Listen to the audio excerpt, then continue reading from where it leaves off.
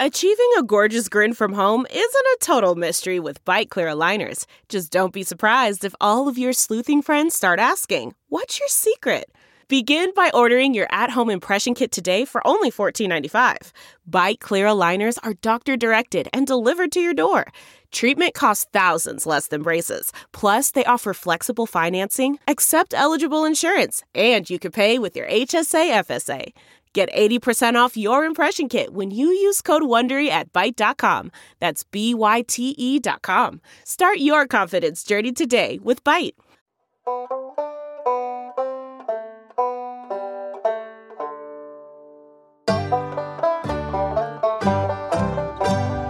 Ethics in football, we dug ourselves a hole. Is it right or wrong to smash a player's skull? Ain't no easy answers, but there's one thing I know.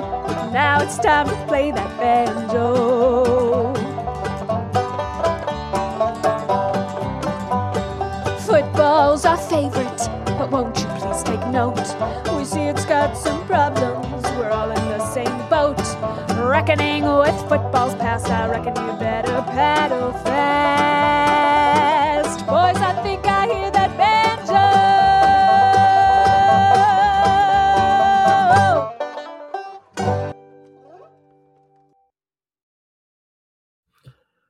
Welcome to Banjo College Football, the world's most ethical college football podcast. I'm your host, Kevin Paul, joined as always by Andrew Stevens and Brian Scott Rippey. Fellas, how is your? It's only Wednesday. I don't know how, but it's only Wednesday night. How are y'all holding up? 1 year anniversary pandemic tomorrow. Y'all excited? How are we celebrating? Oh yeah, tomorrow is the Tom Hanks Day. Is what I call it.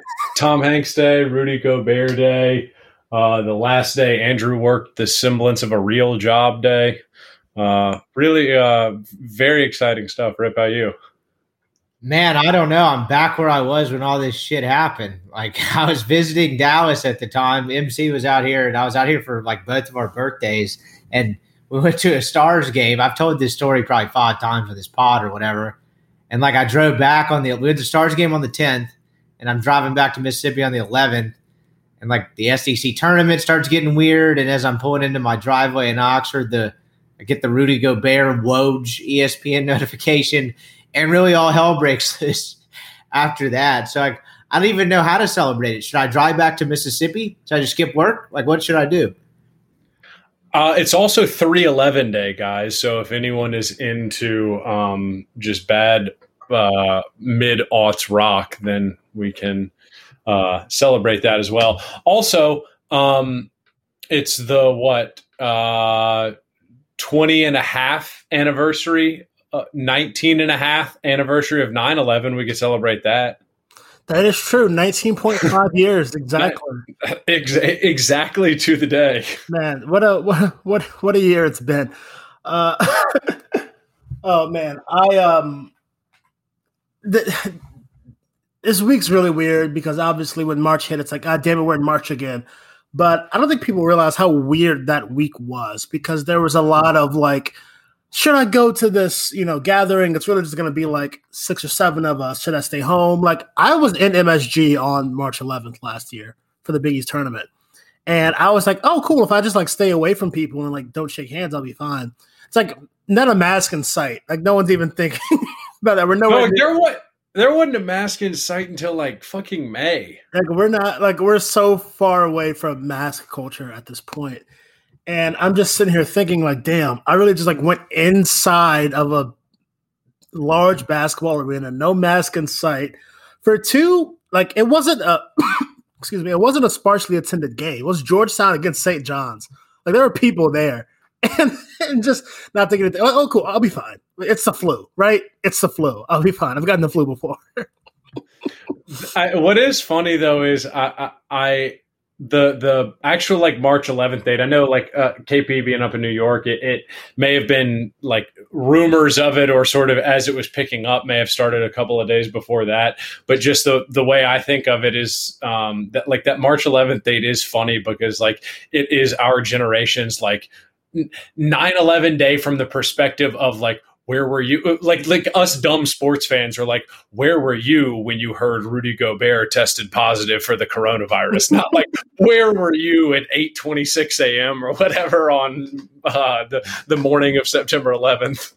It's like Len Bias dying, Michael Jackson dying, and where were you when Tom Hanks got COVID? We talked about this on another pod the other night where like how numb we've gotten to what COVID is and all that. But like when it became when it was a big deal when someone got diagnosed and like Tom Hanks was one of the first ones, like he was in Australia or some shit and he got it and it was like, oh, this is real. Yeah, and then Chet had to do the live stream. And we got silver linings. We have some Can we? I don't know. Want to be pop country star telling us that his dad. Can we cut in Chet Hanks audio to this at some point? I think I can make a mental note of. Hold on. Let me. We're going to do some business on air here. 4:30 mark. Chet Hanks. This is the first. I think the first audio that we will actually. What's up, everyone? It's true. My parents got coronavirus. Crazy. But actually, big news on the COVID front. You're now speaking to a vaccinated person right now. I would like to thank Mississippi. Brian Scott Rippey for providing me the cover to quote unquote work in Mississippi to qualify. I would like to thank my crippling addiction to marijuana for qualifying me as a quote unquote smoker. I would like to thank being born in 1993 because that means I am at least 18 years of age. And I would like to thank not working a real job that allows me to, spend 7 hours in Meridian, Mississippi. So the wonderful Mount Rushmore confluence of those factors have resulted in me doing the exact same thing, sitting on my ass and not going anywhere. Shout out to Ralph and Sissy, the real MVPs here. The real MVPs.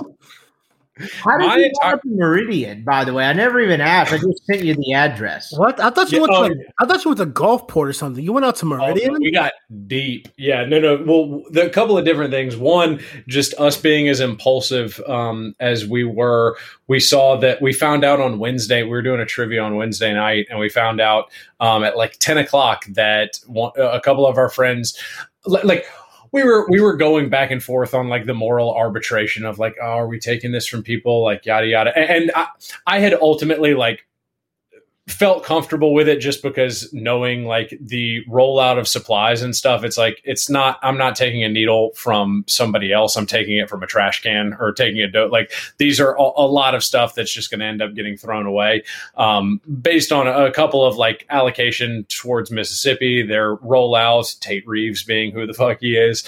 But we got there and we were like, I was holding on to like a 5%, like, oh shit, like maybe we shouldn't do this, and walked into a gas station to pee like right before we went to the vaccine sites because we didn't know how long we were going to be there. And straight up, maybe 30 people in there. We're the only 2 people wearing masks. And so I was like, all right, well, demand just simply shooting through the roof here to get these needles in their arms. And so I think that fully quelled my any remaining guilt that I had about this. Yeah, it must be nice to be able to like live in a red place where no one actually cares that much, and you can just go get a vaccine from Walmart. Like I have so many friends who just like email something to Walmart or whatever. They just walk in and they've been vaccinated in Alabama, which I mean I'm very happy for them, but I'm also jealous. It's like I had to live in like the most liberal fucking city in the reddest fucking state, and I'm eligible for the vaccine. I got the text message. Can't get it. Closest one I can get is a CVS like 250 miles away. Yeah, dude. That's one of those where like we were able to sign up and get the Johnson & Johnson one, and so we didn't have to do any second deal. But that's one where like I would drive and make the haul to get the one shot. But okay, so I've heard this from multiple sources, and there is no fucking chance that I'm going to do any bit of research to actually confirm. But they said that like you automatically qualify for the second dose if you receive the first dose. So like if you go somewhere and are able, because like I think this happened with my mom too, where like she was supposed to get it at one site, but she ended up like getting it at the other site. So it messed up the schedule. But she was like, basically like if you go to Mississippi or you go out of state to get a vaccine somewhere, then you are automatically qualified in your state. But like, we can get into some college football stuff in a second, but like I was having this conversation, KP, we may have talked about this. Hell, it may have been on the last pod. But like the like competition over these vaccines between these states and the tests and all of the PPE and stuff, like very, very emblematic of just the way that college football operates, like seat of their pants. We can't make a single decision on how we're having the season, yada, yada. But like a larger, broader conversation, it really just felt like some failed state shit to be like, oh yeah, like we'll drive to the next state over to just go get the vaccine. Like it seemed like from like a 30,000 foot view, it's like, oh yeah, this is what it looks like when like a country is crumbling upon itself. It's like, these are the small little things. It's the exact, like you said, I mean, we've talked about it. It's like, there's no commissioner for college football. It's just, these 10 separate factions that agree on 80% of things, but the other 20% like has started wars almost, right? And that's just, like, there's no reason why New York, Texas, California, Florida, Georgia, and there are different rules everywhere, and there's different vaccine rollouts everywhere. And it's like, this is basically what Robert E. Lee was fighting for. It's like fertile recruiting ground, priority vaccine access. Every state just, hey, do what you want, man. Just you don't answer to anybody. It's not like there's one branch of the federal government like that's led by one person that can unilaterally make decisions. I don't know, like executive orders. I don't know if you would call it that or something. I don't know. But yeah, there's no consistency whatsoever. Like Andrew, I'm coming home for Easter. I am probably going to try to bootleg a vaccine in Mississippi when I'm home for Easter, because that's the only way I can see myself getting one within the next, I don't know, like 40 days. A whole lot of gang shit. And along those lines, I read something earlier today as I was leaving work that the Texas Attorney General said that the city of Austin had until end of day or end of week, whatever the hell it was, to lift all mask and business restrictions. Otherwise, on behalf of the state of Texas, he would be suing the city of Austin. So, like, I mean, flashback to the 1860s, and we're all riding around on horses. Like, would Robert E. Lee would be starting up an Austin army to fight the totalitarian state of Texas? Like, well, how does that work? Like, it's small government on small government. I have a million issues with Austin Mayor Steve Adler. The one thing I will give him credit for, he seems to be the only person in the state not afraid of Greg Abbott. And he's like, no, what are you talking? No, we're going to wear masks. That's it. There's like a bar here that's lifting their mask mandate, but I'm trying to think of it's adult Reggie's basically. If you guys both know what I'm talking about, right?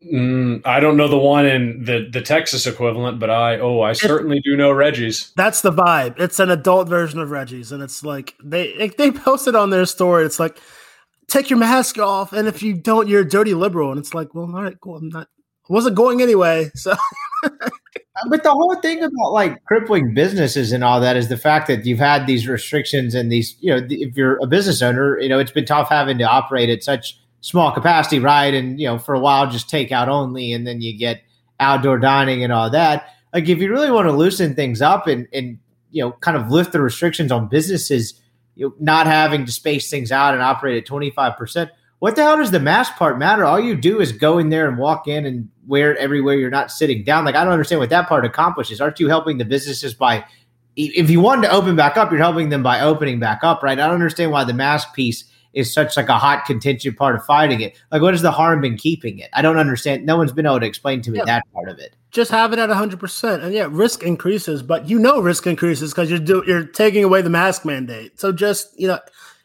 it's just another small barrier that we still have. I just, like, Greg Abbott is the leader of a death cult at this point. It's painfully obvious. It makes no sense. It makes no sense.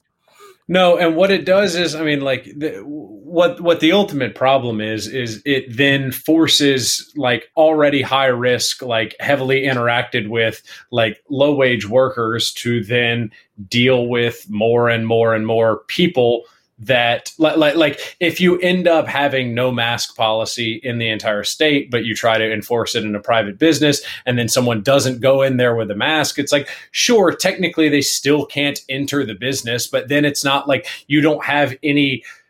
You literally have no, like, government backing. What it feels like, you have nothing to fall back on. You have no, like, recourse to be like, no, you can't come in here. If some dumb asshat is going to walk in without a mask and say, fucking Greg Abbott said that I could do this, that dumb motherfucker, he knows my rights. And like then it's going to be up to somebody making $12 an hour to try and kick them out, who's already been dealing with other people all day. And so, like, what this ultimately does is it has, like, then we do this all the time, is where we just shift the blame from the actual entity that is making the decisions onto this, like, individual libertarian responsibility, do your own thing. But it's like, that's not the way that you combat public health. Like, that's not, individualistic mindsets aren't going to solve group problems, but this isn't anything revelatory here.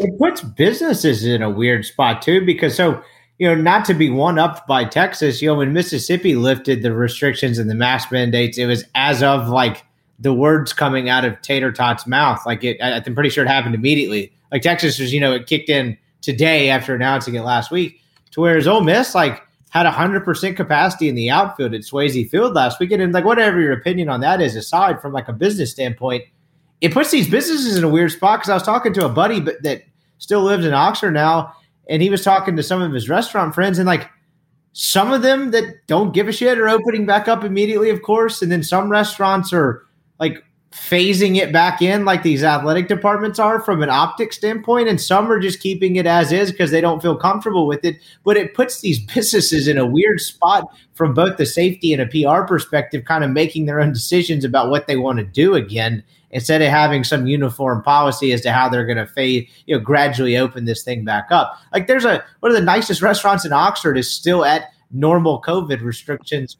while the surrounding bars around it are back to March 10th, 2020. Like, it's bizarre.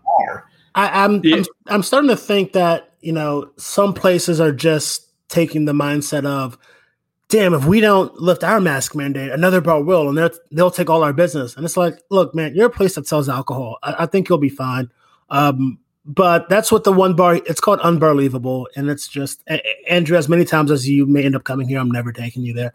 No, we walked past it last month, and it looked like no place that I needed to be. Exactly. So it's, and they're just, like, taking it upon themselves to be like, we are the bastion of freedom, no mask here, do what you want, personal responsibility. And it's like, look, man, I'm like, the other bars here on Rainy Street are still doing very well, but their mask rules, it's I don't know, man, just have a mask when you walk around. It's fine. You can ask them to do that at any point in the last, like, 5 years. And I'd be like, yeah, okay, fine. I like this place. So I'll wear a mask when I'm not sitting down. I saw videos from the library this past week. I hadn't even seen that. I bet it was rough. Oh my God. It looked like that they were like it. If the goal were to try and form a different strain of COVID, like, unique to Oxford, Mississippi, like, if they were trying to have, like, we're going to have an Oxford, Mississippi COVID NFT, then that is exactly, they were going to have something extremely, extremely unique to that one bar. But see, that was what KP was saying earlier, though, is, like, if you're a bar in Oxford, especially too, like, infrastructurally, people are going to go into the bar. And so, like, even if you have a mask mandate, like, you're still going to operate, I have to imagine, as like when things are crowded on a night in Oxford, all of the normal mainstays are going to typically be crowded just because there are a certain amount of students and a certain amount of bars that they can fit into, like capacity wise. And so if one of them says, or two of them say, we're going to make you wear a mask, you just don't have the amount of places that many people can like disperse like elsewhere. And the problem, particularly in college towns, is like, so in Oxford, like you mentioned, the library, whereas like Boo-Ray, which has the nice upstairs balcony in the bar, but it's also a restaurant, the capacity thing helps them a lot because they can put as many people as they want in tables in the restaurant. Yeah, on when the world was normal, they'd pack the upstairs a little bit, but that's kind of a little bit of middle ground where the library's entire business model is pull $40 out of some kid's wallet and then shove them in the mosh pit that is your entire establishment. And it's funny, so we were talking about, like, I was talking to Colin on with the baseball pod we do about like things we missed like pre-post COVID or whatever. And it was like, he was like, do you miss the library? And I was like, I fucking loved COVID library because you spaced out at tables across from each other across the room and we're not allowed to get up. They would come bring you drinks. Whereas I don't think I'd ever go back into pre-COVID library again, absent a football game, because I just don't like standing that close to people and getting, need in the balls for drinks. Like it's for bars like that because their entire business model is pack as many people in here as we can and take cover money off of them. It is interesting, I think, where like us three operate just as like, I don't know, entering late 20s, because I think that the pandemic is like, Rippy, you were in Oxford, and so it's a little bit different. But like, I haven't been to Athens in a year. It'll be probably 2 full years when I end up going back this upcoming football season. And so like, I feel like what COVID is like ultimately served as is like the ultimate demarcation for people like our age of like, oh yeah, the college stuff that you did, and like even like you went to the college bars that you went to like back when you would come onto campus for game days. And I feel like now it's just like, oh no, you have to like, we've graduated a little bit. Like we got to go to the sit down places. Like I'm not looking to go have a drink spilled on me anywhere. Like there are enough places in Athens to where you can get like a decent mix of that. But I do feel like in our respective college towns, we are like, all right, the college bars are dead even on game day weekends for us. Yeah. Well, I'm at a point now where I do not mind going to my old college bars and my old watering holes, but like going at the hours where it's appropriate. Like, I don't know if you guys have been to Galette's in Tuscaloosa. Rippy, you may have.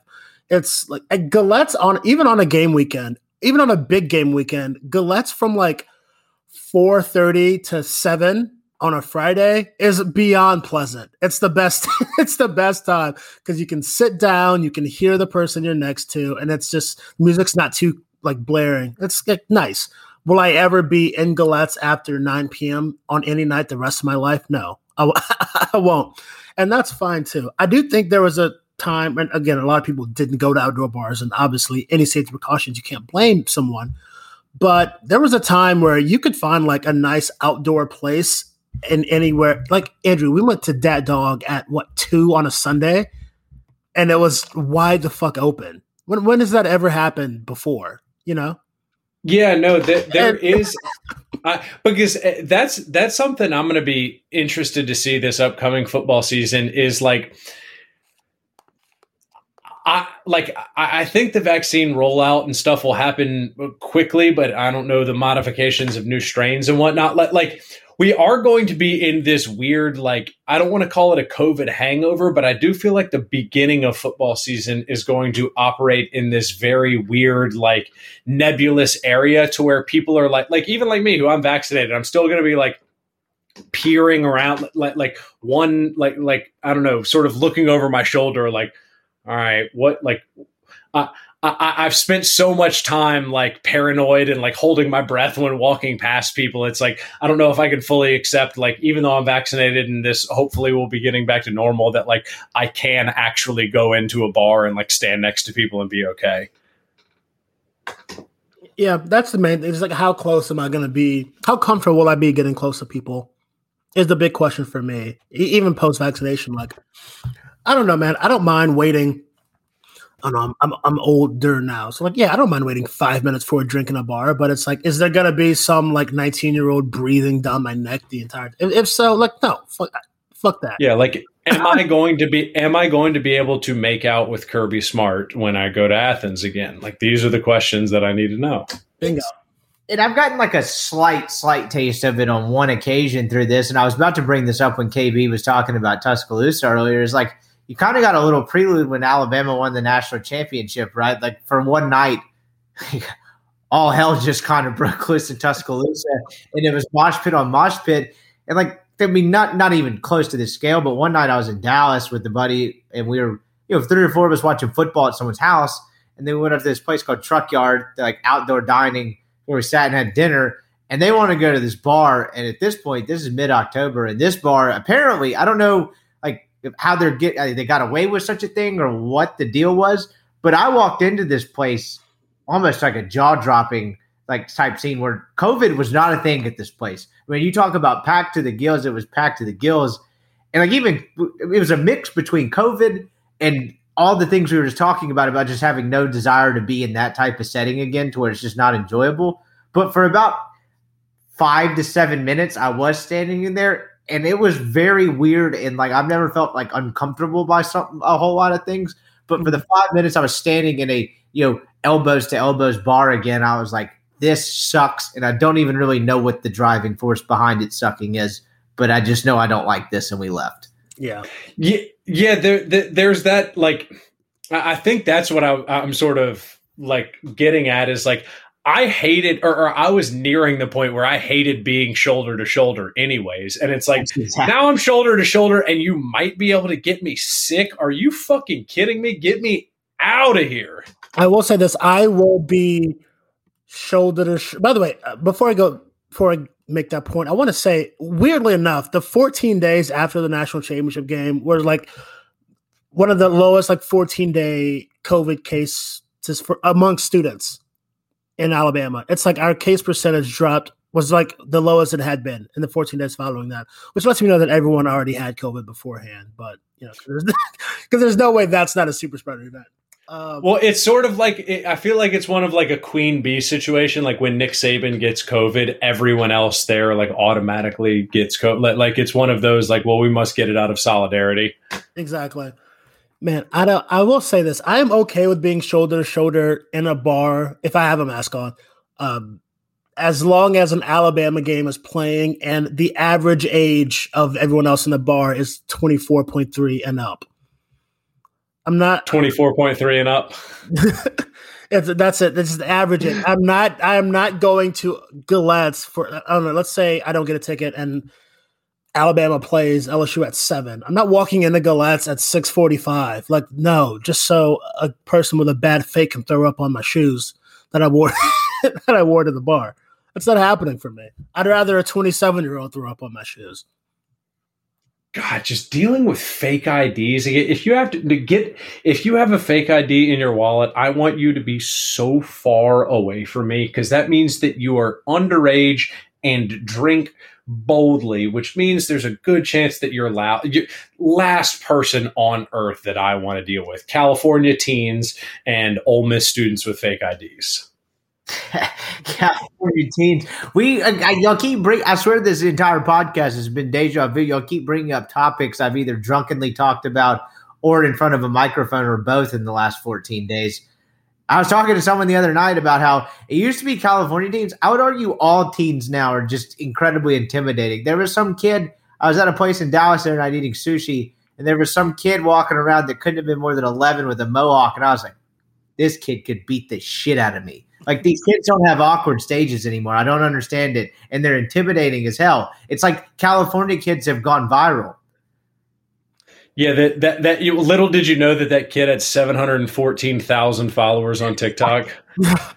Exactly. That's the thing, man. Wait, TikTok has I think TikTok has maybe ruined Gen Z more so than like Twitter ruined us, or that like I don't know, Facebook or MySpace destroyed Gen X.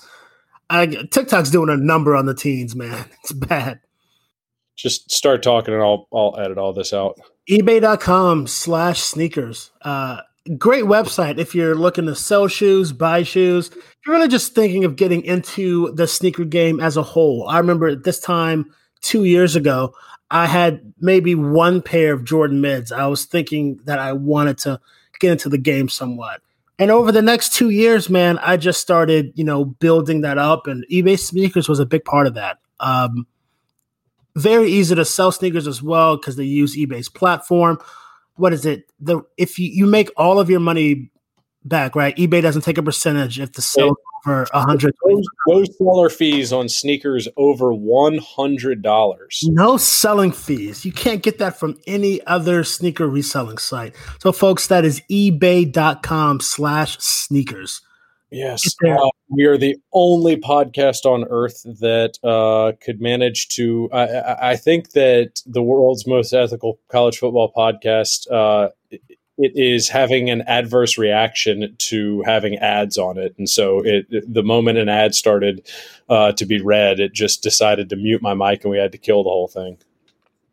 Man, speaking of ads and ADs, Jeff Long from Kansas. Was fired today by the Board of Trustees. It's hard to fathom just how bad of a job Jeff Long did this entire process, and really how bad he's been at hiring football coaches his whole career. Folks, my friend Morgan asked this, and I guess it's a good time to ask Banjo as well. Is Les Miles ever going to work in college football again? No.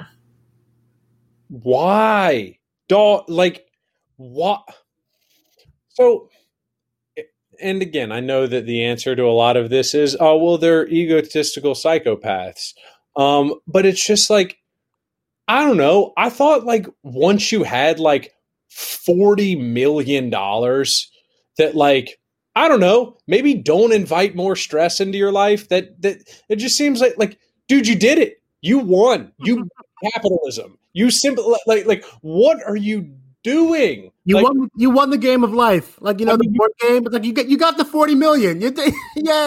What do you do?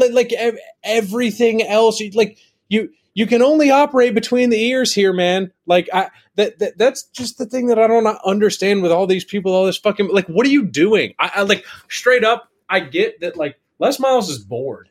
I mean, that was why he took the Kansas job. More than ego. I think there are a lot of people they want to prove it again. They want from the stories that we had heard in Baton Rouge of Les Miles, the guy was fucking bored and lonely and seemed to hate the people around him. So I think he just straight up was like, yeah, I'll take a college football job again.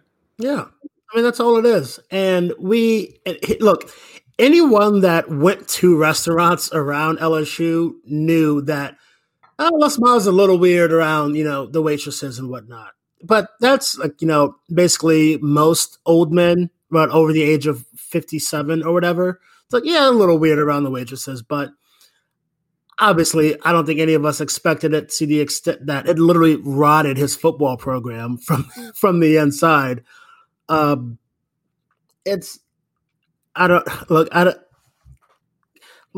Kansas did things to get Les Miles and to hire Les Miles and appease him that were things A, Kansas had never done for a football coach, and B, Les Miles should not have had done for him.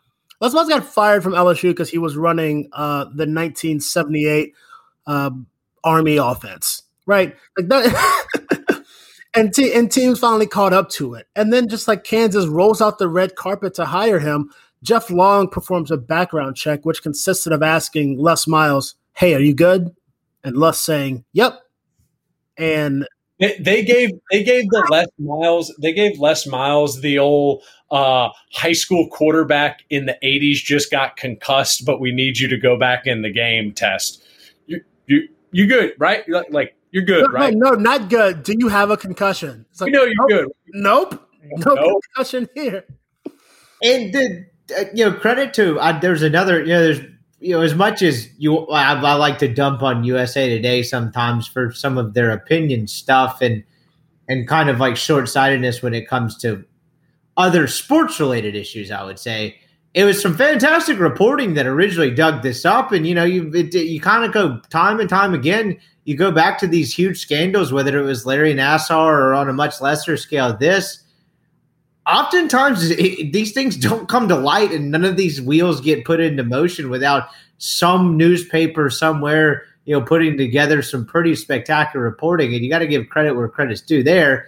I say all that to say, on top of that, there was another story today by Ross Dellinger at Sports Illustrated, kind of outlining the quote unquote wall of protection around Miles at LSU, and it's so wild now that all this come to light and the cockroaches are scattering that all these people are now like, yeah, I tried to tell him in 2013, but no one would listen. And it's like, oh, really? So he survived another half decade and got another job, but just no one would listen. It's bizarre. Yeah, it's wild that, and I think Bomani Jones made this point on Twitter. Joe Oliva was the AD at Duke during the entire lacrosse scandal. So he was obviously, I don't know if scarred is the right word, but obviously hyper aware of anything and everything that could be deemed as sexual misconduct in his athletic department. So the minute he got a whiff of it from Les Miles, he was like, hey guys, I see how this ends. Let's nip this in the bud. And funny enough, I do think Arkansas was trying to pull a coup before they hired Bielema. I think they're trying to steal Les Miles from LSU that same offseason. So I don't know. Maybe Arkansas could have started their collapse a lot earlier under Les than they did under Burt. But man, it's hard to fathom that it happened for so long and so consistently, it seems like, and no one had enough evidence or no one reported on it the entire time. I think Baton Rouge media is a little bit culpable here because there's no way no one knew that, these obviously inappropriate things were happening. Right? Can we take a moment to appreciate his defense too? Most of the time when this happens, the older guy is like, I don't know anything about this. I didn't have any contact with this lady, or she misinterpreted my friendliness. How about him just being full on saying he was just trying to start a mentorship program? What a wild defense. You almost got respected. That's insane. Dear God, man. What, did Derek Zoolander school for kids who can't read good? What is this? A condo for ants. It's like, Les, it says here that you were only mentoring women under 140 pounds. What is going on here? Yeah, and another thing is they talk about the condo that Les Miles had, right? And it was the legendary condo where Les Miles spent all his time after he got fired. He still had the condo in BR, just trying to figure out the next phase of his life. Buddy, if you were a college football coach in the SEC and you have a famed condo, there's no way that ends well. At all. There's no way it's like, oh man, you heard, dude, that the Lane Kiffin's condo was legendary. No, NCAA would be in Oxford in 4 hours. Well, here's the hearing the famed condo and just stuff like that. We are, all sort of plugged inness or proclivity to information sort of in situations like this exists on a spectrum. And so I certainly know that we are, just with being some reporting background, Baton Rouge background, we have more of an ear to the ground, say, than most people. But it's also we have no actual sources here other than just paying attention to what we hear around town and read things and make inferences. And so back to kind of what KP was saying about the Arkansas stuff is what the fuck is the appeal for Les Miles if you know that something like this is coming too? Again, if you were putting together a multi-million-dollar offer to hire this guy at your school, one, you're saying he's competent on the football field, which aforementioned 1978 Army offense, he's not competent on the football field post, I don't know, 2013. That 2015 season was kind of a fluke. Leonard Fournette kept them afloat. Alabama fucking blew him out in Tuscaloosa, or really just sat on him in Tuscaloosa. And then Chad Kelly beat him by 21. That's exactly. And then they lost to Arkansas, but whatever that fucking game was. I guess my question is what the fuck is the Les Miles appeal? Like, you're going in, like you're harboring a mediocre coach with known baggage. Like, maybe Kansas is just like that far down the well with an end. Like, I understand like the Jeff Long implication in a lot of this too, but it's just like, what the fuck are you doing here just from like a competent hire perspective? And on top of that, it brings up a fascinating question, exactly what you're talking about, right? Because, you know, a long time ago, as in 36 hours ago, Jeff Long, when he was still employed, was saying to the media, we don't need a search firm. I'm going to handle this search and we're going to get this right. I don't remember if they had one the first time, but like, you know, most of the time when stuff like this happens and, you know, the most recent employer is like, we didn't know anything about this. We thought we thoroughly vetted him.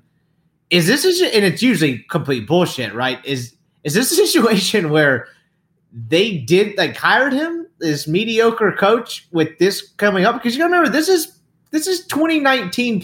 I say political climate. This is our 2019 societal climate. This is post Baylor. This is post you name the scandal.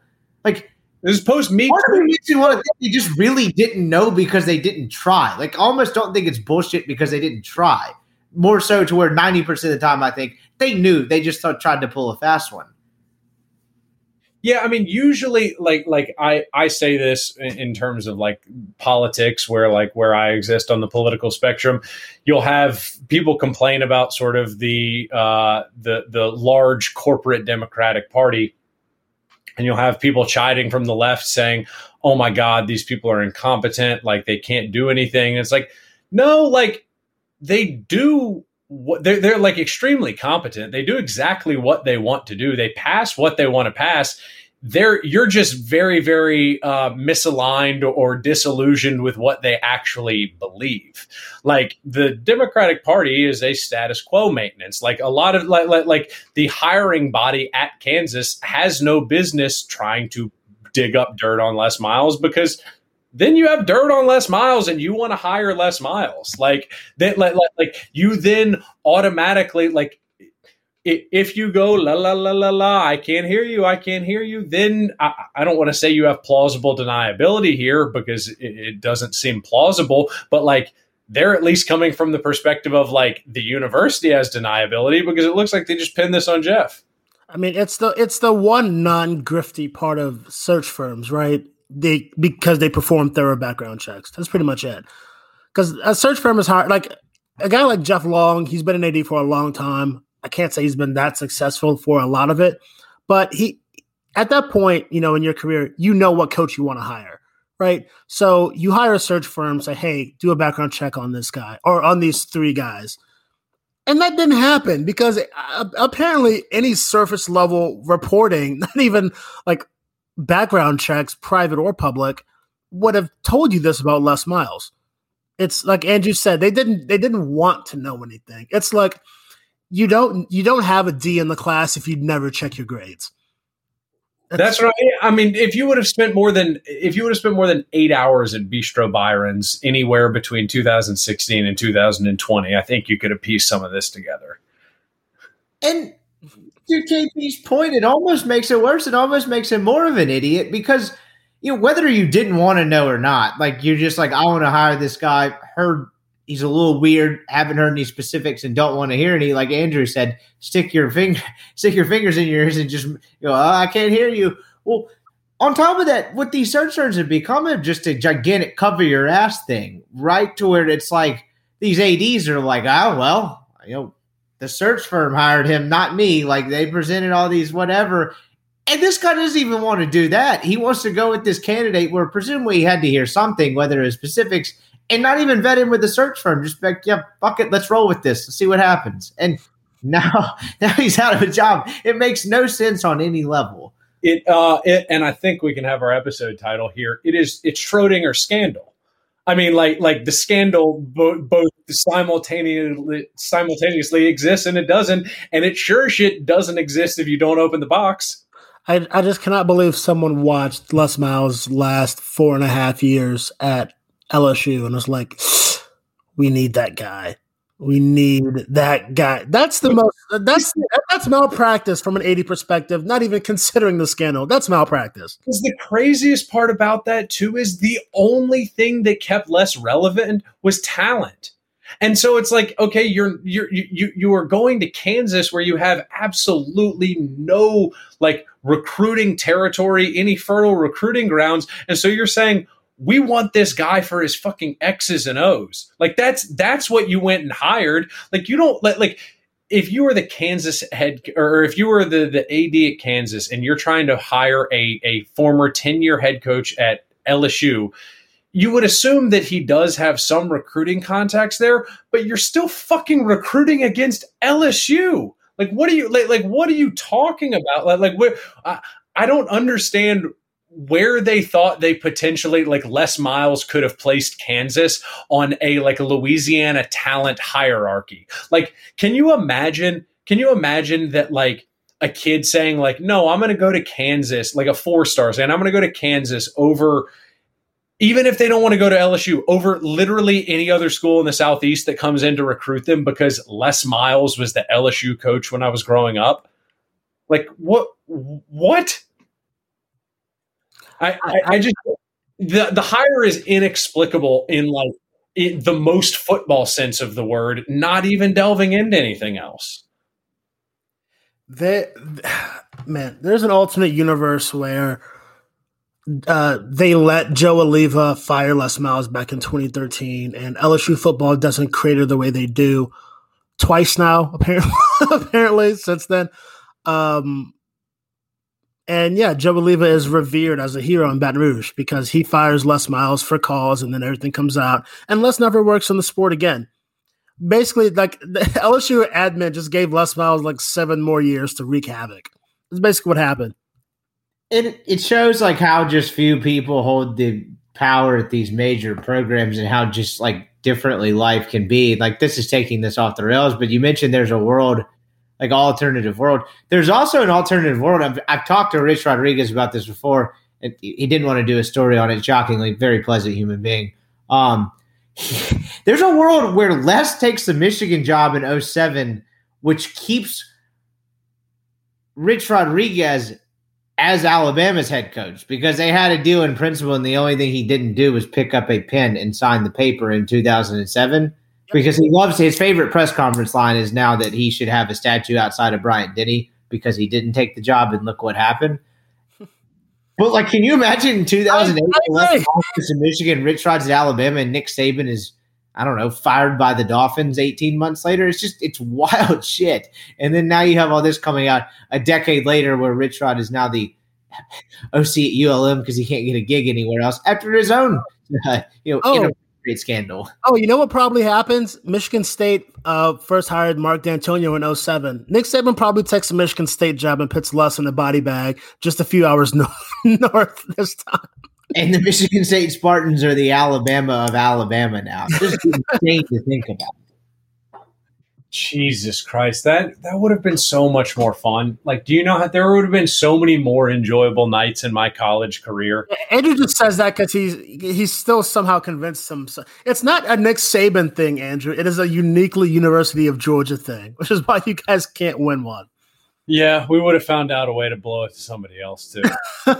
Everyone in the SEC should be mad at Rich Rodriguez though for the last decade and a half because if he doesn't welch on the deal, he's their head coach and.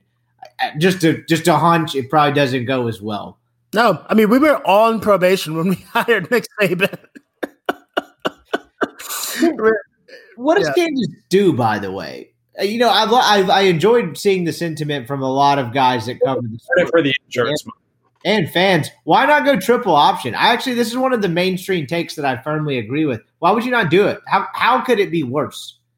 I know a lot of people's aversion to the triple options that, well, it's impossible to recruit to. And it's like, buddy, you're fucking recruiting to Kansas football. It's already hard to recruit there. But if you can show some proof of concept, early on, like maybe go 4-8 that first year, and I don't know, you knock off Kansas State, who's ranked number 19 at the time, and it's kind of program changing. You can do that. It's Lawrence, Kansas. Yeah, it's close to Kansas. It's an hour and a half away from Kansas City, the same way that Meridian, Mississippi is an hour and a half from Tuscaloosa, right? It's just not. They're completely different universes. Kansas give Jeff Monken whatever he wants. Run the triple. You'll make a bowl game once every 3 years, and you'll build a statue for that guy. By God, it's Paul Johnson's music. If they went, forget the bowl game. If KP's original point, if they went 4-8, their SID would be trying to keep it in his pants with the amount of additional game notes he has. Like, that would change the trajectory of their program going 4-8. Yeah, it's just and it's not even that obviously their goal is to be competitive and, maybe one day be in the top 3 in the Big 12. But really, your main goal is here to have a pulse. And they haven't had a pulse for years. I remember back, it was 2007, that year they went 12-1. They were legitimately fun to watch. And not just that, they had legitimately really good, fun players like Todd Reesing, Aqib Talib. God, I forgot that receiver's name, Desmond something. That was a fun team. And they were well constructed. And even when all those guys left, at least for a couple years under Mangino, they still went like 8-5 and like 7-6. Like, they were not an easy out. Like, you knew you had to play decently well at least to beat Kansas. And now it's like, their highlight of the last 12 years is beating a Texas team that had literally tried to quit on Charlie Strong. Do you know what they need? They need the NCAA to actually pop Bill Self. Yeah. Divert interest. I like it. Maybe this is a crazy take, and obviously you're not going to like re-engineer the culture of Kansas, of University of Kansas sport, but there is an aspect to it where it would almost be like, if we didn't have something else around the corner, then maybe we would invest some resources into this, because the only times that they actually end up suffering, quote unquote suffering, are like Labor Day weekend through like the first weekend of October. And then it's like, all right, it's preseason basketball and no one cares about this anymore. If you had to go like 2 or 3 years where you went and y'all went 13-19 in college basketball, then maybe there would be some resource allocation to say, no, we actually probably need to figure out the football side of this, because it just can't be a completely barren sports calendar. Yep. I mean, you know what happened, right? How the 2007 Kansas football team came to be. In 2005, Kansas lost in the first round of the NCAA tournament to Bradley. And in 2006, they lost like in the Sweet 16. And then was that the Bucknell one? Yeah, it was like Bucknell. It was like Bucknell and Bradley back-to-back years, I think. Yeah. And and the athletic department was like, fuck, man, we got to do something about the rest of this athletic department if Bill Self might not have it. And then they just went all in on football. It's like, yeah, you still make the money from that. It's one of the few schools where the basketball is a more profitable enterprise. It's like, yeah, just use the basketball money to float the football program. Just do the opposite. The money's there. You're on TV 3 times a week. Not 3 times, but you're on TV twice a week, which means you're on TV, 20 plus times a season? Yeah, you've got money, Kansas. And apparently your Adidas, like all the way up to corporate, is in your back pocket. So yeah, just drop some bags, dominate the Kansas JUCO circuit and, go 8-5. And to your point, add on to your point, the whole football versus basketball money too. And I'm not talking about TV money. I'm talking about the money to get shit done, for the lack of a better phrase, is a hell of a lot more territorial than people want to let on. Just ask Andy Kennedy. How long did it take y'all to get the Johnny O'Brien's recruitment and where he asked for funds and how that got shut down? The territory between this is football money and this is basketball money at a football school or vice versa is very much territorial, and more so than the people want to let on. Well, it's funny because we talk about how I'm sorry, Andrew, I cut you off, but it's funny how we talk about how national football recruiting is. But the thing is, man, if you get a guy to sign, that guy knows he's going to be there 3 to 5 years most times. So it's like there's a little bit of commitment from the player's part. In basketball, it's like, look, man, I'm here for 5 months, and then I'm out forever. It's like, yeah, no, that's way more cutthroat. I'm just envisioning like a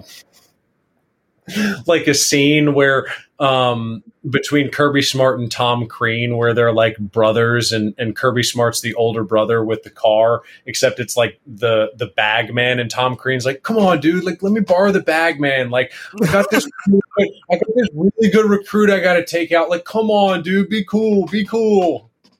Like, get the fuck out of here. You don't need Anthony Edwards. Get out of here. Go. And he gets the one Anthony Edwards and just crashes the car immediately. Oh man! But I think our good buddy Alex Kirshner said, if you believe like 10% of the reporting on Kansas basketball, then they're gonna get sent to the sun very, very soon. So yeah, Kansas football, now's your time. Convince those basketball boosters that Bill Self is a dirty crook and that Jeff Monken is a upstanding man of God, and get that whatever you're building in your stadium built, and just go from there. All right. So to recap, show notes on the hot seat, the novel coronavirus. On the hot seat, Bill Self.